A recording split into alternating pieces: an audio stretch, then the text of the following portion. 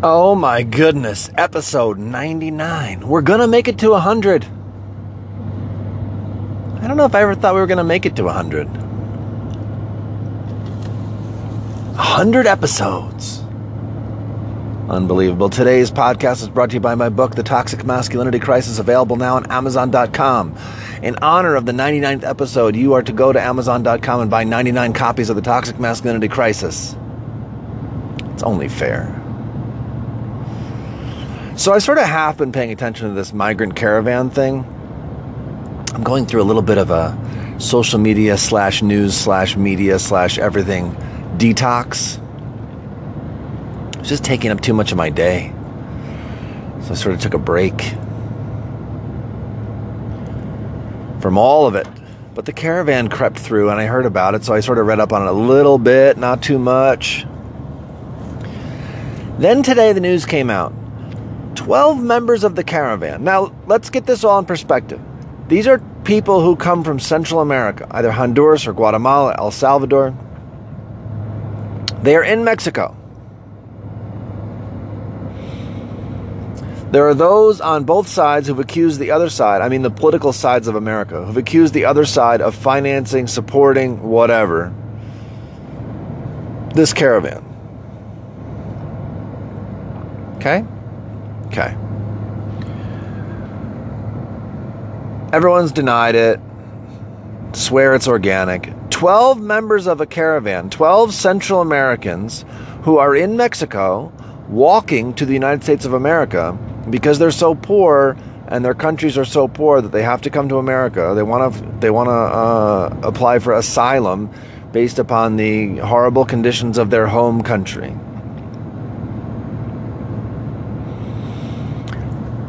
Filed a class action lawsuit against the United States of America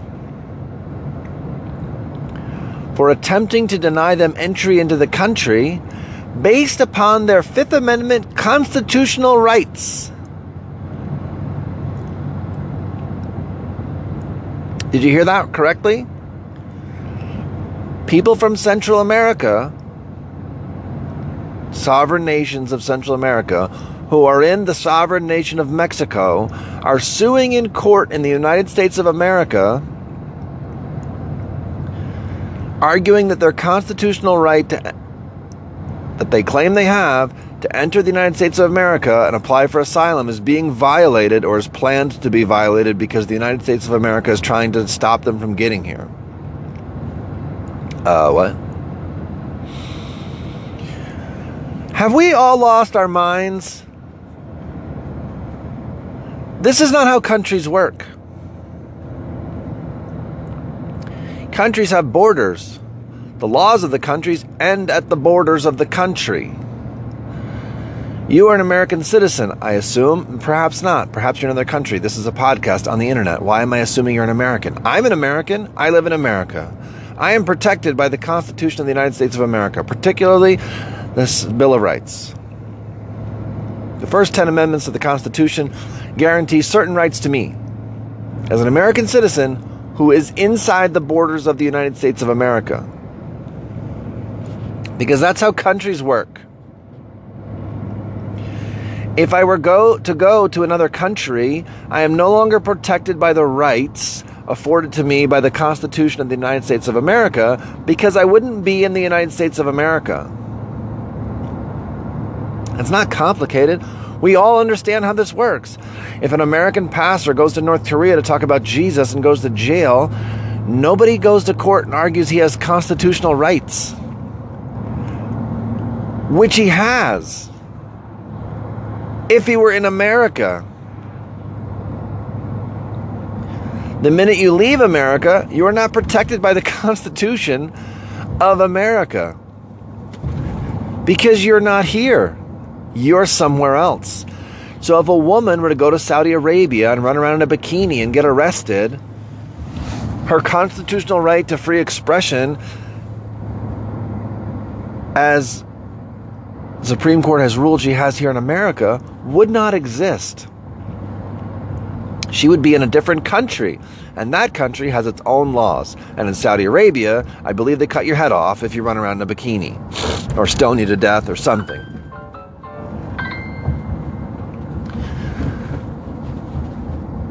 You don't have constitutional rights outside of America.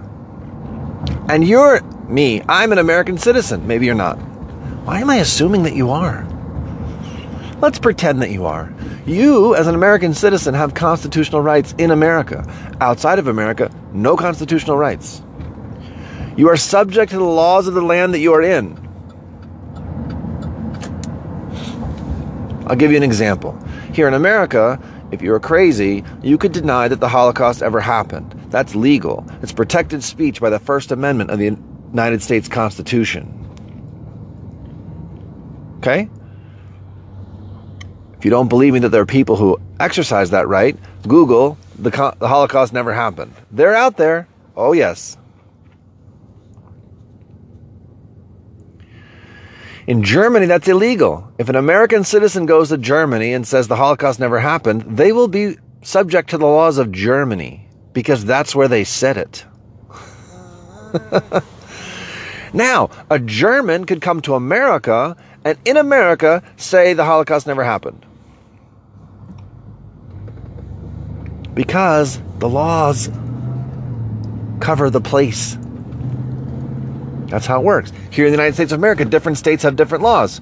For example, in Colorado, they have legalized recreational marijuana use.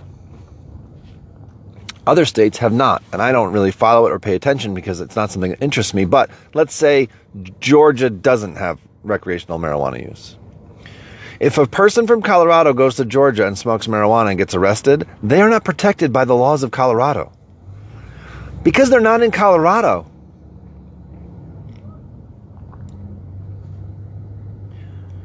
You can't sue the United States of America for a violation of your constitutional rights when A, you're not an American, and B, you're not in America. Now, personally, I believe that anyone who's here has constitutional rights. To a point. Like, I think if you come to America on vacation, you have the right to free speech because everyone in America has the right to free speech. Does that make sense? So even if you're not an American, but you're here, I think you should be protected by the Constitution. Let's just go back to Cuba. We actively wanted Cuban refugees from Cuba, from the Castro regime. We wanted people to be rescued from the ravages of communism in Cuba. That was a real thing. Or it is a real thing, I don't know. And we had a policy, a wet feet, dry feet policy. Essentially, if your feet touched the ground, you could stay. And if we found you out in the water, you got turned around and sent back. Because as a sovereign nation, we have the authority to do that. Now, I've sort of curiously been watching this thing as it goes on, because now Trump says he's going to send 15,000 troops to the border. And I understand the constitutional role of our military and our intelligence agencies and whatnot. So, for example, the FBI operates only inside the United States, unless they have permission from someone else to do something somewhere else. But they can't just unilaterally show up in Nigeria and start an investigation. That's not how the FBI works. That's not what they do. Now, conversely, the NSA and CIA are only supposed to conduct operations outside the United States. Now, that's not how it actually works. The NSA's favorite thing in the world is spying on Americans, but they're not supposed to do it. The United States military, similarly, is not supposed to do stuff inside the country other than training exercises. Now, there are exceptions to that, like the National Guard gets called in for natural disasters and things of that nature. But the President of the United States has never sent the Navy SEALs to go fix flooding. Not to say some Navy SEALs on their off time might not volunteer to go, but it's not the official duty of military, except for National Guard units, yada yada. So, my curiosity with 15,000 troops going to the border is this. On one side of the border, it's Mexico. On the other side of the border, it's America. The soldiers would have to be in America, because the minute the soldiers stepped into Mexico, that would be an invasion. I don't think we're planning to invade Mexico. Make sense? Makes sense. Okay. So we're probably not invading Mexico. I say probably because I really don't know. Now the problem is this. If there are 4,000 migrants in a caravan on the other side of the border, they're in Mexico. You can't actually do anything to them there because you can't go into Mexico, because the minute you cross the border into Mexico, now you're invading Mexico. I don't think Mexico wants 15,000 Americans invading. I don't think that would look good. But if you let the 4,000 migrants cross the border into America, where our military could then engage with them in however they see fit, I imagine just arresting them, then they would be protected by the Constitution of the United States. So I assume that the Trump administration's goal is to keep them out, not to let them in and then arrest them, because then they'd have to go through the regular process, and the way that works is they get arrested and processed and then released and told to come back for their court dates, and they don't come back. Some do come back. Most don't ever come back. That's a little game they play. That's the new thing. They don't try to sneak in the country anymore. They just don't get over the border and surrender. So that's the whole thing with the adults, and the kids get separated. So I'm assuming that the goal is to keep them on the other side of the border, where they don't have constitutional rights. But you can't shoot them. I mean, these are unarmed civilians. And you can't enter Mexico, so I don't know exactly how you keep them over there. Unless you got really long broomsticks and just kind of poked at them. I don't know. I don't know what you do. This has never happened before. It's kind of an interesting thing. As a civil society bound by laws, it's interesting how you get yourself in kind of these conundrums.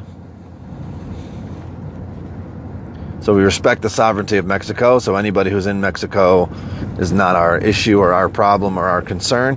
And then we have laws that dictate our behavior here in America, so once you get here, now you get to all these different rights sort of bestowed upon you.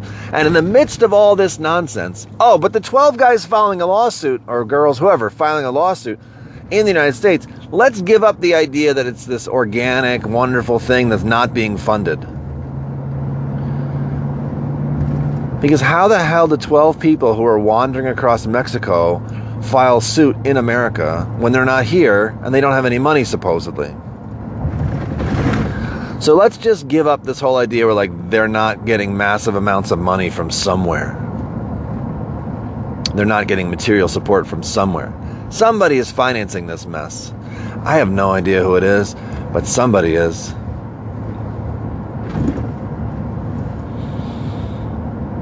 In the midst of all this, Trump said he wants to rescind birthright citizenship. Okay, so here's how birthright citizenship works. In the United States of America, the law is as follows. If you were born to an American mother, meaning your mother is a citizen of the United States of America, anywhere in the world, you are also an American citizen. So if your mom, it doesn't matter where she gets pregnant or where she gives birth. So your mom was born here in America as an American citizen and moves to France as a young woman, gets married, has a baby, and you're the baby, you are an American citizen by default. Now, it gets complicated depending on where, because some countries don't allow dual citizenship and yada, yada, yada. But as far as America is concerned, the fact that your mother's an American makes you an American. The other thing that would automatically make you an American is if you were born in the United States. The minute you're born in the United States of America, no matter who your mother or your father were, also no matter how long the mother had been in America, and also doesn't matter where you were conceived, the fact that you were born here means that you are an American citizen, period. There are plenty of people who take advantage of this, and most of them are very wealthy. I think that there's this idea, the anchor baby thing, where there's a lot of poor people coming here to have babies. That might be true in part, but a ton of wealthy people come here to have babies. And they do it for two reasons, partly for the citizenship implications, and partly because we have awesome hospitals with awesome women's centers.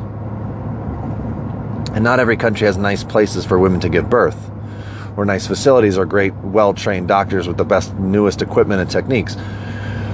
So if you're a billionaire in another country and the hospitals are all terrible, then you're just going to fly to America to have a baby. Which makes perfect sense. Even if the kid didn't become a citizen of the United States, they would still do it. It's not like they're not going to do it. So Trump's talking about putting an end to the birthright citizenship, which is that if you're born here, you're a citizen automatically. I tend to think, and somebody was disagreeing with me on this yesterday, but I tend to think if you're here legally and you have a baby here, maybe that should be the line, right? So if you're here on a student visa or work visa or even a tourist visa, and you have a baby, what the heck? Because the reality is the tourist visa doesn't last 9 months. So if you let somebody in who's 8 months pregnant on a 90-day visa, guess what's going to happen? It's not a surprise. And a student visa or work visa, people get married, have kids, want to stay, whatever the case may be. So I think if you're here illegally, perhaps it's not the best.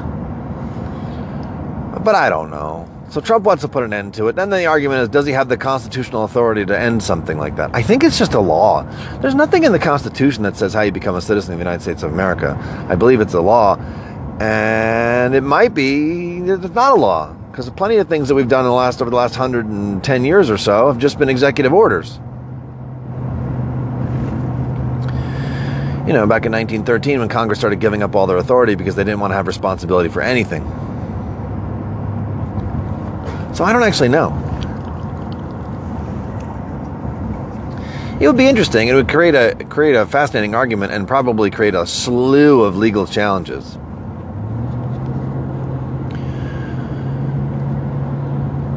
But here's how countries work. The final thought of today is, this is how countries work. I think it's the final thought. You are beholden to the laws of the country you happen to be in at the time. There was a famous case in the 90s when Clinton was president, where an American went to Singapore, where they have all kinds of laws that we don't have here. It's illegal in Singapore to chew gum, because they don't want it on the sidewalk. Apparently it's a very clean country. They also have corporal punishment, meaning physical punishment. I mean, they like Saudi Arabia, they beat the crap out of you for breaking the law. And an American kid, teenager, young man, whatever, went to Singapore and spray painted cars, which obviously is illegal. If he chewed gum, I'd be like, oh, I'll give the guy a break. He didn't know. How are you supposed to know that? But he didn't. He spray painted cars. He spray painted graffiti on cars. That's illegal here. I don't think it's legal anywhere unless you own the car. And he did not own the car.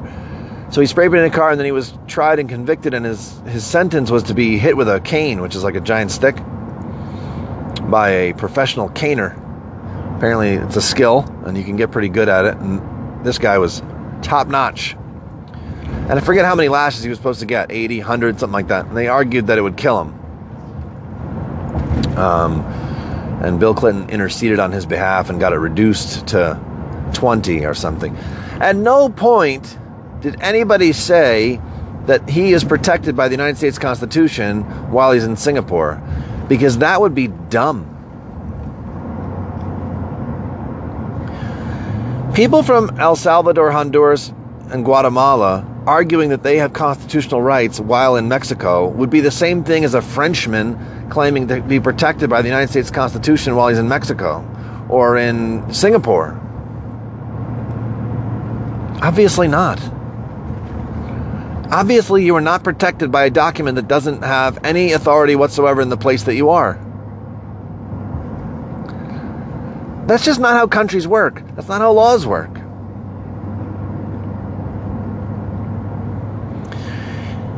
If you were to cross the border into Canada and commit a crime and come back to the United States, Canada would have to nicely ask for the United States to turn you over.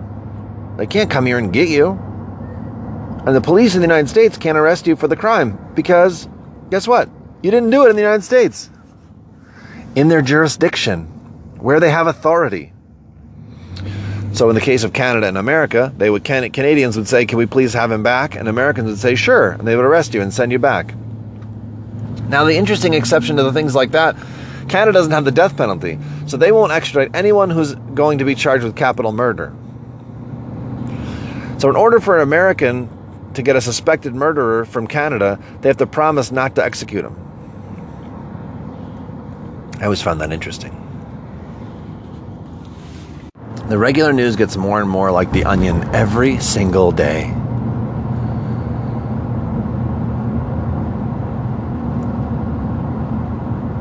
"12 Hondurans in Mexico file class action lawsuit for violation of constitutional rights" is an Onion headline. That's a joke. Nobody on the planet should take it seriously. But the left has gone so crazy with their hatred for Donald Trump. Trump's the devil. That they are willing to entertain this insanity. And they don't understand, or seemingly don't understand, the electoral consequences for being insane. Since Obama was elected and the social justice warrior, socialist, insane wing of the Democrat Party has pretty much taken over, and just more and more and more so as time goes on, they've lost over 1,000 seats in legislatures and state houses and in the federal government.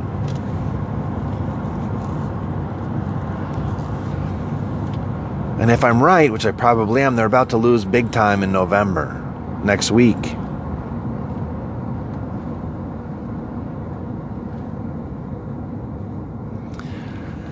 Entertaining insanity is a big part of it.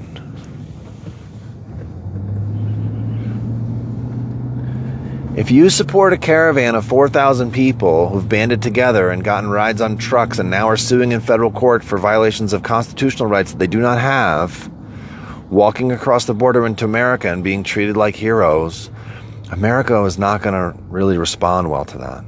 Because regular Americans don't think that's awesome. What are you saying, Dennis? Are you saying America's racist? No.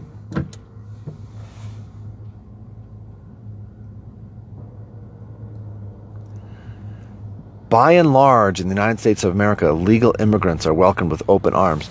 The most passionate anti-illegal immigrant people I know are all in favor of legal immigration.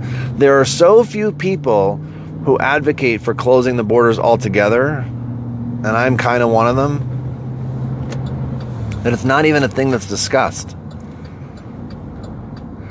Nobody who has any authority or power in the United States Congress has discussed passing new immigration legislation that further restricts the number of people who can legally immigrate to the United States. I think you could make a good argument, a logical, rational argument, that with the employment situation being what it is, and wages being where they're at, and workforce participation being where it's at, and the percentage of people receiving federal benefits for disability or for various other programs being where it's at, that taking a pause, an immigration pause, might be a great idea. You can also make the argument that it seems like recently immigrants have been assimilating less and less and identifying more and more with their home country and their home culture, although I think that's something that's gone on. First-generation immigrants have traditionally done that in America, and it might not be a bad idea to take a break for 10 years or 15 years. Let all the immigrants here's kids grow up and become more American, and then we'll revisit it. In the meantime, we could get more people working for higher wages. Especially in the lower ends of the spectrum, because most immigrants who come here take low-wage jobs. That's just a fact. But nobody's arguing for that. At the same time that nobody's really arguing for that, nobody thinks it's okay for 12 Central Americans to sue while in Mexico for violations of the constitutional rights that they do not have. So when you are out there in public talking about how Donald Trump is mean because he wants to stop the caravan, you are putting yourself in a position where the majority of America thinks you're crazy and is not going to help you in the polls. Yeah, there are passionate, vocal, outspoken people who support your social justice warrior, socialist agenda. Yeah, and they're going to vote. Yeah, of course they are. They're not going to vote Republican no matter what. You don't need to cater to those people. They're not going to not show up. But by catering to those people and by trying to keep them quiet and on your side, you're alienating the entire rest of the country. 80% of Americans are fed up with the fringes on both ends. So, crazy social justice warrior socialists and the alt-right.